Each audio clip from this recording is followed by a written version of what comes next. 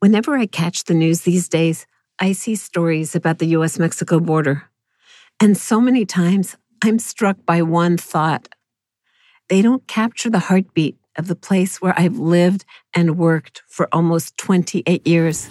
A new report ranks Tijuana as the most violent city in the world. Borderfield State Park closes at sundown, and just before it, some folks made a dash for the U.S. border from the other side. Oh, they crossed the wall! They crossed the border! They're not coming into this country. They might as well turn back. They're not coming into this country.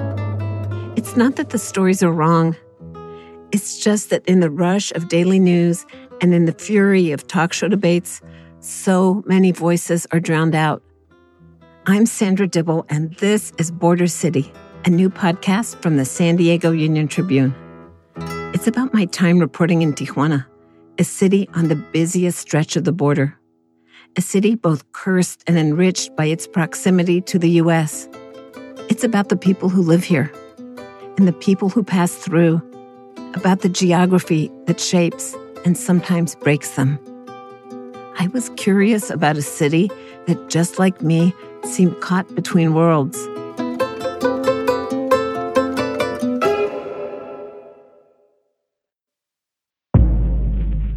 It turned out that I had arrived at a critical year for Mexico, 1994.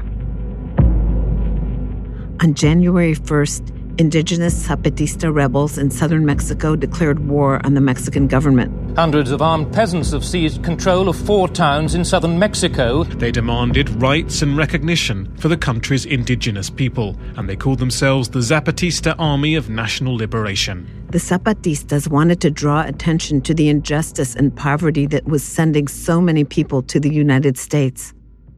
On that same day, the North American Free Trade Agreement was launched. It created a giant trade zone made up of Canada, the U.S., and Mexico. Today, we have the chance to do what our parents did before us. We have the opportunity to remake the world. But before the year was out, a major peso devaluation brought new challenges to Mexico. It was called the tequila crisis. Mexicans struggled with rising prices and spiking interest rates. Investors lost confidence and moved their money out of the country. In Tijuana, there was also a feeling of impending violence, like the first raindrops of a storm. The Arellano Felix drug cartel was defending its control of the smuggling route through Tijuana into the U.S. Rivals were murdered. Cops and prosecutors were bribed and threatened or killed. The cartel was run by 5 brothers from the state of Sinaloa. They began as small-time marijuana smugglers, then expanded to cocaine and heroin. They were growing rich and more powerful.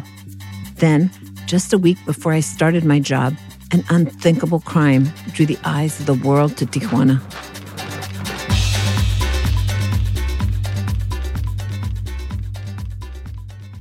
Luis Donaldo Colosio was Mexico's leading presidential candidate.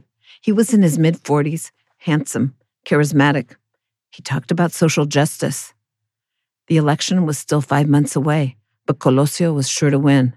His party, the Partido Revolucionario Institucional, hadn't lost a presidential election in 65 years. Yo veo un México con hambre y con sed de justicia. On March 23rd, Colosio was wrapping up a campaign stop in Tijuana. He was in the working-class neighborhood of Lomas Taurinas. A video from that day shows him trying to make his way through thousands of people. They had crowded into a vacant lot to see him. He could barely move. A lively cumbia played in the background. At the words, Oye, José, a hand with a pistol emerges from the crowd, just a few inches from Colosio. It fires, hitting him in the head. Then it fires again, hitting him in the stomach. The crowd is so large and the music so loud that at first, most people don't realize Colosio had been shot. Then there's panic, and the video blurs. Colosio is rushed to a hospital, but he doesn't survive.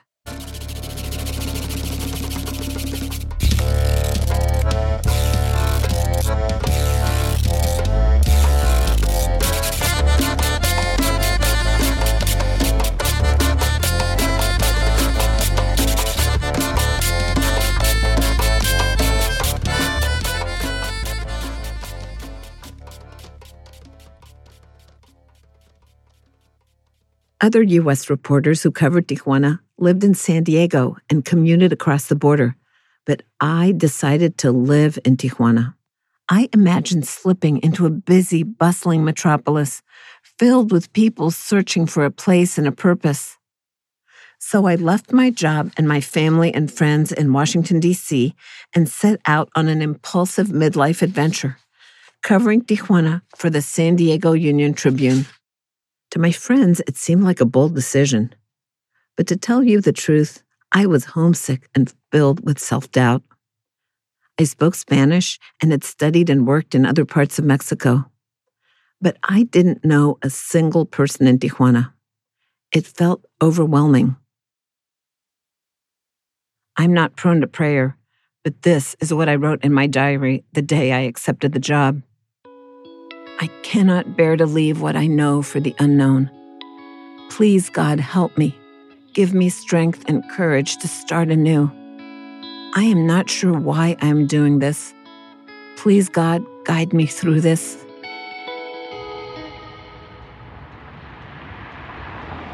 The mechanics of crossing into my new life were simple. From San Diego, I took Interstate 805 and drove south. As I got closer to the border, I could see Tijuana's hillsides packed with tiny houses. There wasn't much foliage. It looked so different from San Diego. I found a 2-bedroom apartment in a neighborhood on a hillside near the city's golf course. The streets were so quiet that at sundown, I could hear flocks of birds chirping in trees. The houses were protected by barking dogs and by tall walls splashed with red, pink, and purple bougainvillea.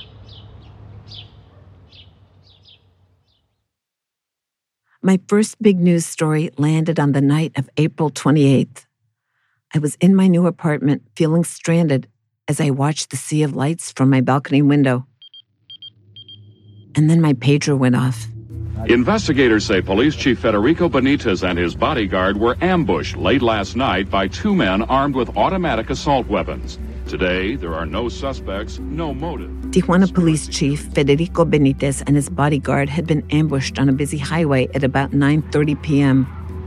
One vehicle cut them off. Then a gunman in a Ford Bronco opened fire with an AK-47. Both men were dead. As I drove through the darkened streets to a news conference, Tijuana felt eerily still.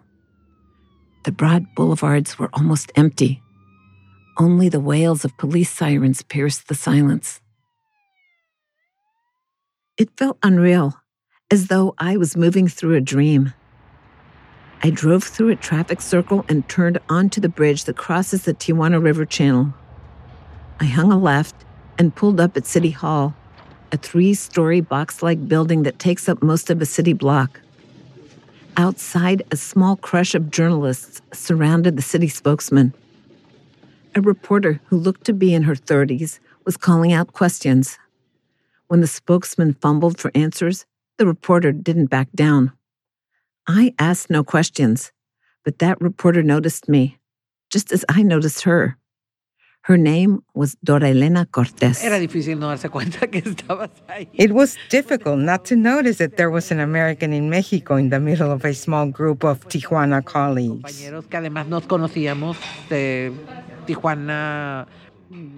Over the years, Dora Elena would become one of my most trusted friends. She'd been reporting in Tijuana since she was a teenager. She's seen the city persist through political transitions and economic crises. But crimes of this magnitude, the killings of a presidential candidate and a police chief, shocked even her. Eran momentos muy álgidos y muy impresionantes que se estaban viviendo en Tijuana, tiempos muy convulsos. These were horrific and critical moments that Tijuana was going through. We had just gone through the assassination of Luis Donaldo Colosio, and we could not understand why we were going through this wave of violence. The chief was 42 years old, married with 3 children. In his previous life, he'd been a lawyer and a factory administrator. His lack of police experience was a plus for Mayor Hector Osuna, who had appointed him to the job just 17 months earlier. Osuna wanted a chief who was an outsider, someone willing to weed out corruption and restructure the department. A reformist who shared Osuna's determination to create a city government that people could count on. Benitez had a reputation for honesty and hard work. He seemed like the perfect partner. He wasn't like he was obsessed with corruption or anti-corruption or fighting people. No, he was just obsessed, and I was with him obsessed, of having a working institution. We're not obsessed against what we go against, but we were obsessed of what we were building as an institution, a police institution that had the respect of the citizens and to do the job the best they can do, and also protect our own police force. Benitez had already fired several hundred police officers suspected of corruption. Those who remained were given better training and higher pay. And the public was responding. Some people reached out to Benitez personally when they saw something suspicious in their neighborhood. So they were telling us through the police force and telling us what's going on in every colonia of Tijuana.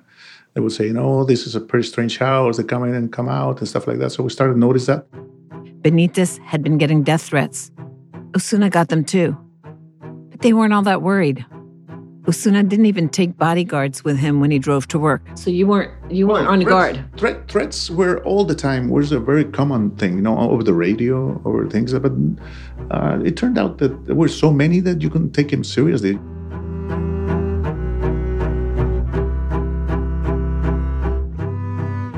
A few days before Benitez was killed, he told the mayor about a meeting he had with a federal police commander, a young guy who'd just been assigned to Tijuana.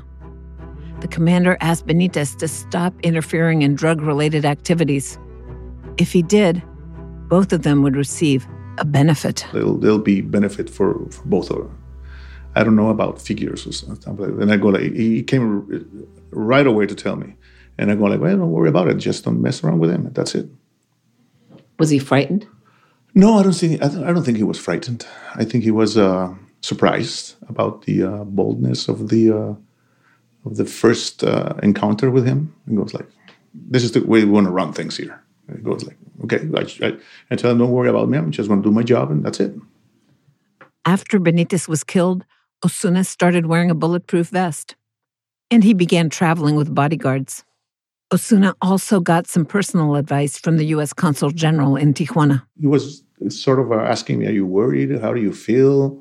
And I go, I'm worried. I don't feel good. I don't feel safe, but I got to do what I got to do. So I got to keep working. A lot of people around me telling me that I got to be more careful in terms of my safety. And I go, I don't know. It's difficult to cope with this.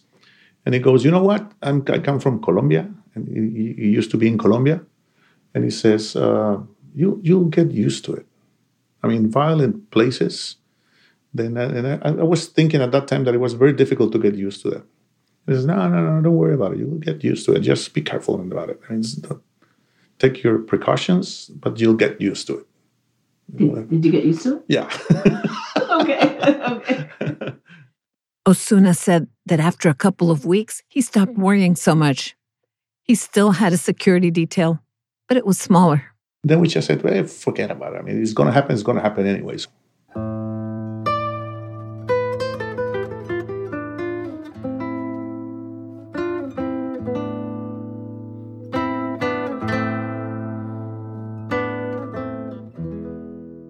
A state prosecutor was assigned to investigate Benitez's murder. He was a young lawyer who had a reputation for taking on sensitive organized crime cases. He charged 3 people in the chief's death, including the commander who had tried to bribe Benitez. 3 years after the chief was assassinated, gunmen shot that young prosecutor more than 100 times. Then they drove back and forth over his body. It happened outside his home in Tijuana, in front of his wife and infant daughter. To outsiders, Tijuana is often defined by violent incidents, like the ones I'm telling you about. But I quickly learned that Tijuana is a city of many realities. Because I knew so few people when I arrived, I had a lot of free time to roam. I would drive east to the ragged neighborhoods on the city's outer edges, without paved roads or running water. I saw houses built from old garage doors that had been carried across the border from California. I dropped in at outdoor markets and watched families do their weekend shopping beneath brightly colored tarps.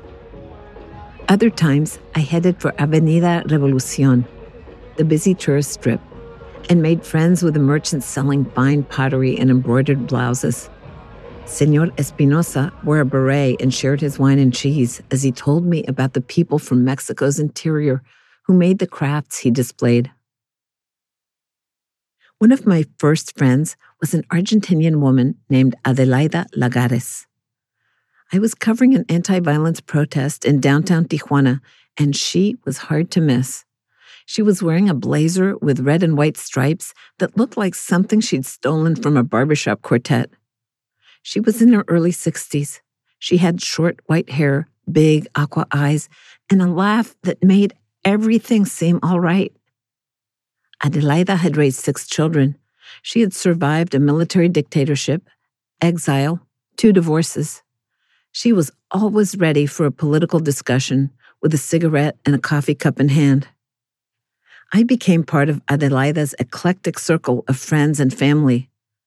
Sociologists, psychologists, a historian, a demographer, most of them transplants like me. We gathered at her hillside apartment for potluck parties. We shared wine and talked for hours. I could tell Adelaida anything that was on my mind. I told her about my family, about growing up in different countries as a diplomat's daughter, about the Tijuana I was discovering day after day. Sometimes we'd walk to her window and just stand together, looking at the hillsides covered with lights.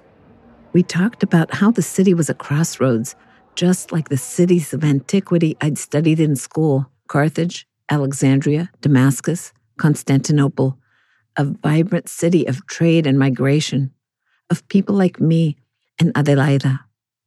A place where paths converge, where lives play out, sometimes in odd and unexpected ways.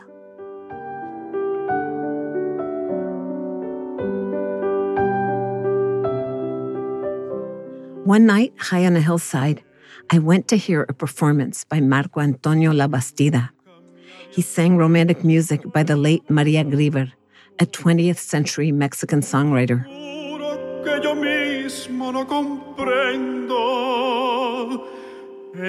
Marco Antonio graduated from the Oberlin College Conservatory in Ohio. His accompanist was Pavel Getman, who moved to Tijuana from the former Soviet Union. Tijuana's broad reach caught me by surprise.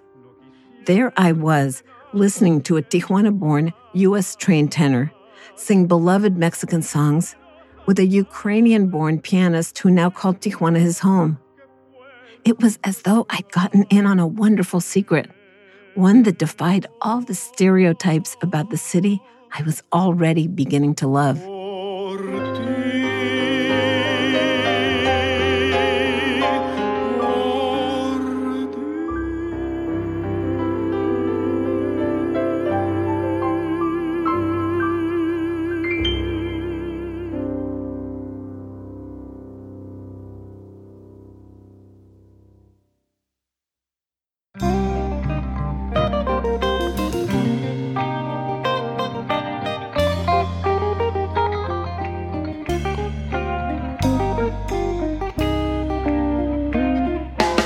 In my first weeks in Tijuana, I wrote about Chinese smugglers, a NAFTA milk dispute, and an endangered mouse whose existence threatened the construction of a sewage treatment plant. I shared an office with 2 Union Tribune colleagues, a photographer and another reporter who focused on crime and the Arellano drug cartel. We worked in one large room with frayed carpeting and piles of old newspapers gathering dust. It was in the upscale Rio zone, the city's financial center. Federal and state police offices were so close that I walked to them. For lunch, I strolled to a nearby taco stand or waited for a vendor to buzz from downstairs. He'd walk up with a plate of fruit sprinkled with chili, salt, and lime juice. My circle of friends slowly grew. I met Mexican colleagues for coffee. Sometimes I sat with Dora Elena, my new journalist friend. It was, and still is, hard to get a word in edgewise at her table. She talks fast, and people are always stopping by to discuss the latest news. Dora Elena invited me to family gatherings at her house. Everyone clamored for a chance to sing, and I was fascinated by their lack of inhibition. Dora Elena's sister, Norma, would belt out boleros and ballads in this deep, soulful voice. Soon, Norma and I were friends too.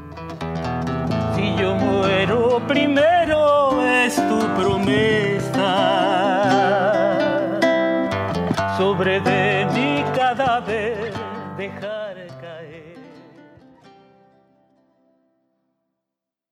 By the time I arrived in Tijuana, the leaders of the Arellano cartel had gone underground. But they were a hovering presence here. Their names would come up whenever people were killed, arrested, or disappeared. The U.S. State Department is offering a $2 million reward for information leading to the capture and conviction of cartel leader and muscle man Ramon Arellano Felix. The brothers had begun inserting themselves into Tijuana society in the early 80s. It was a smaller city then, not much more than 500,000, but growing fast. Nobody was quite sure what to make of them with their brash manners and garish shirts. By the mid-1980s, they were spotted all over town. Benjamin Arellano led the organization. He married a local woman, and they had 2 children. He could be seen poring over ledgers at Sanborn's. It's a popular restaurant on Avenida Revolucion in the city's tourism district. Ramon Arellano was the cartel's temperamental enforcer. He sped around in a red Porsche and partied in the upscale Hipódromo neighborhood. Sometimes he flirted with girls outside an elite private school, Instituto Mexico. Some of the students were mesmerized by his gaudy clothes and fancy car. The brothers and their entourage often showed up at a popular nightclub called La O. They dressed like cowboys, and they partied in the VIP lounge. They were too loud, too strong, and they were impressive young people from Sonora. That's Jose Galicot. He owned La O back then. Impressive because they were so smart, or impressive because they were so handsome, or why were they impressive? When you are a young guy and you see people that have been successful, they have cars, they have money, they have girls, they have things. Most young people suddenly want to emulate that. Galicot said the Tijuanenses, that's what people here call themselves, had never seen anything like the Arellanos. Did they make you scared for your own children, like, don't go with those guys? Yes. When they came here, it was a surprise. We didn't have this kind of people. So we were not ready to defend ourselves or our children. As soon as we saw what was happening, I talked to my children many times. Adriana Odoyan was one of the young people whose life would be turned upside down by the Arellanos. She had just turned 20 when she first saw Ramon Arellano. It was in 1987, during a party at a neighbor's house. And I'm just hanging out, and then this guy, this clown, I would say, he had the hair like he was wearing a helmet out of hair. He was wearing a mink vest, no shirt. He was wearing a super thick gold chain with a cross like this big with emeralds. I don't know, this is what, 5-7 inches? With an encrusted in emeralds, just huge emeralds. Wearing leather shorts and cowboy boots. I mean, I just started laughing. I was like, who brought the clown? You know, and everybody's like, shut up, that's Ramon. I'm like, that is Ramon? Oh my goodness. So yeah, I didn't have a good start with him. I didn't. That was my first impression. Ramon sometimes swung by a meeting place for neighborhood teens, a tree simply known as El Árbol. It was just down the block from the large, comfortable house where Adriana grew up with her parents and 3 brothers. It was the kind of street where neighbors knew each other. Adriana's paternal grandfather was an immigrant to Tijuana. He settled there after fleeing the Armenian genocide of the early 20th century. Her father, Alejandro, was a respected civil engineer. Her mother, Cristina, spent time at the country club and volunteered at the Red Cross. Adriana and her brothers were born in U.S. hospitals, a common practice back then for Tijuana residents who could afford it. Like many people in Tijuana, they are dual U.S. and Mexican citizens. They attended prestigious Catholic schools on both sides of the border. Adriana still lives in the family home. She remembers a happy childhood where she and her brothers felt safe playing outside until sundown. We were good kids, you know. We never did anything bad to people. We never, I mean, all of us. We were thick as thieves, like the four of us. It was the four of us against the world. Her oldest brother, Alejandro, was called Alex. He played basketball, football, and baseball and was often the team captain. Alfredo was 10 years younger. He loved animals and was on the country club swim team. As Adriana and her brothers grew into adolescence and adulthood, they did what others in their circle of childhood friends were doing. They partied hard, and they didn't think too much about the consequences of their actions. So we thought we could get away with everything. We could run a red light and nothing would happen. If we'd get stopped by a police car, you know, we'd be like, I'm so-and-so, and they'd be like, okay, sorry, go ahead. No, we're the old families from Tijuana. Okay, sorry, go ahead. Standing in a line to go into a bar or going to a disco was like, what? No. We were spoiled assholes is what we were. I mean, now looking back, we were just, excuse my language, but we were a bunch of pricks, you know? We thought the world was ours. Our parents had money. A job? What? No. You know, jobs weren't for us. It was like an epidemic. I think that from maybe 25 kids, maybe 5 worked, you know? And it was really bad. It was just bad. Adriana isn't sure how it happened, but Alex and Alfredo and a few other young men in their group gravitated to the Arellanos. These privileged young men who joined the cartel became known as narco juniors. Before long, Alex and Alfredo were being watched by law enforcement agencies on both sides of the border. Adriana is 54 years old now, the mother of 2 grown daughters. She talked to me in her kitchen while she fixed tacos made of hibiscus flowers. Her lively brown eyes filled with laughter, and then tears as she spoke of her brothers. I don't know what happened. We all hung out with the same people. Ramon, the Arellano, started infiltrating. The next thing I know is that all this is happening, and I told my brother, why don't you just take off, just go? And my youngest brother says, no, I can't. If I go, then things will happen to you guys. And that's when he realized that he was in deep, you know, that it kind of snuck up on us. By the time Adriana and her parents understood how far Alex and Alfredo had drifted, it was too late.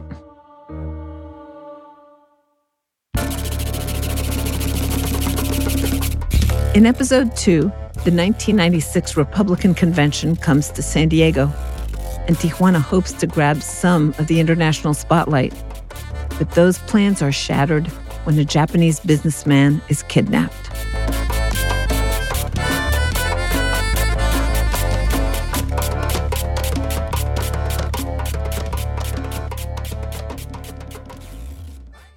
Border City was reported, written, and created by me, Sandra Dibble. Susan White was my editor and co-creator. Our associate producers were Elise Anush Manukian and Hafsa Fatima. Kurt Conan and AM/FM Music provided original music and sound design. Joanne Farian and Garage Media supplied production support. Our theme song, Tierra Mestiza, was composed by Gerardo Tamés and performed by Mexico City-based Los Folkloristas. Marco Antonio Labastida and Jorge Villalobos performed Júrame by María Grieber. And Miguel de Hoyos and Norma Cortés performed Nuestro Juramento by Julio Jaramillo. La Culebra by Banda Machos is a song that was playing when Colosio, the presidential candidate, was shot. Many thanks to Carmen Escobosa, who read the voice of Dora Elena.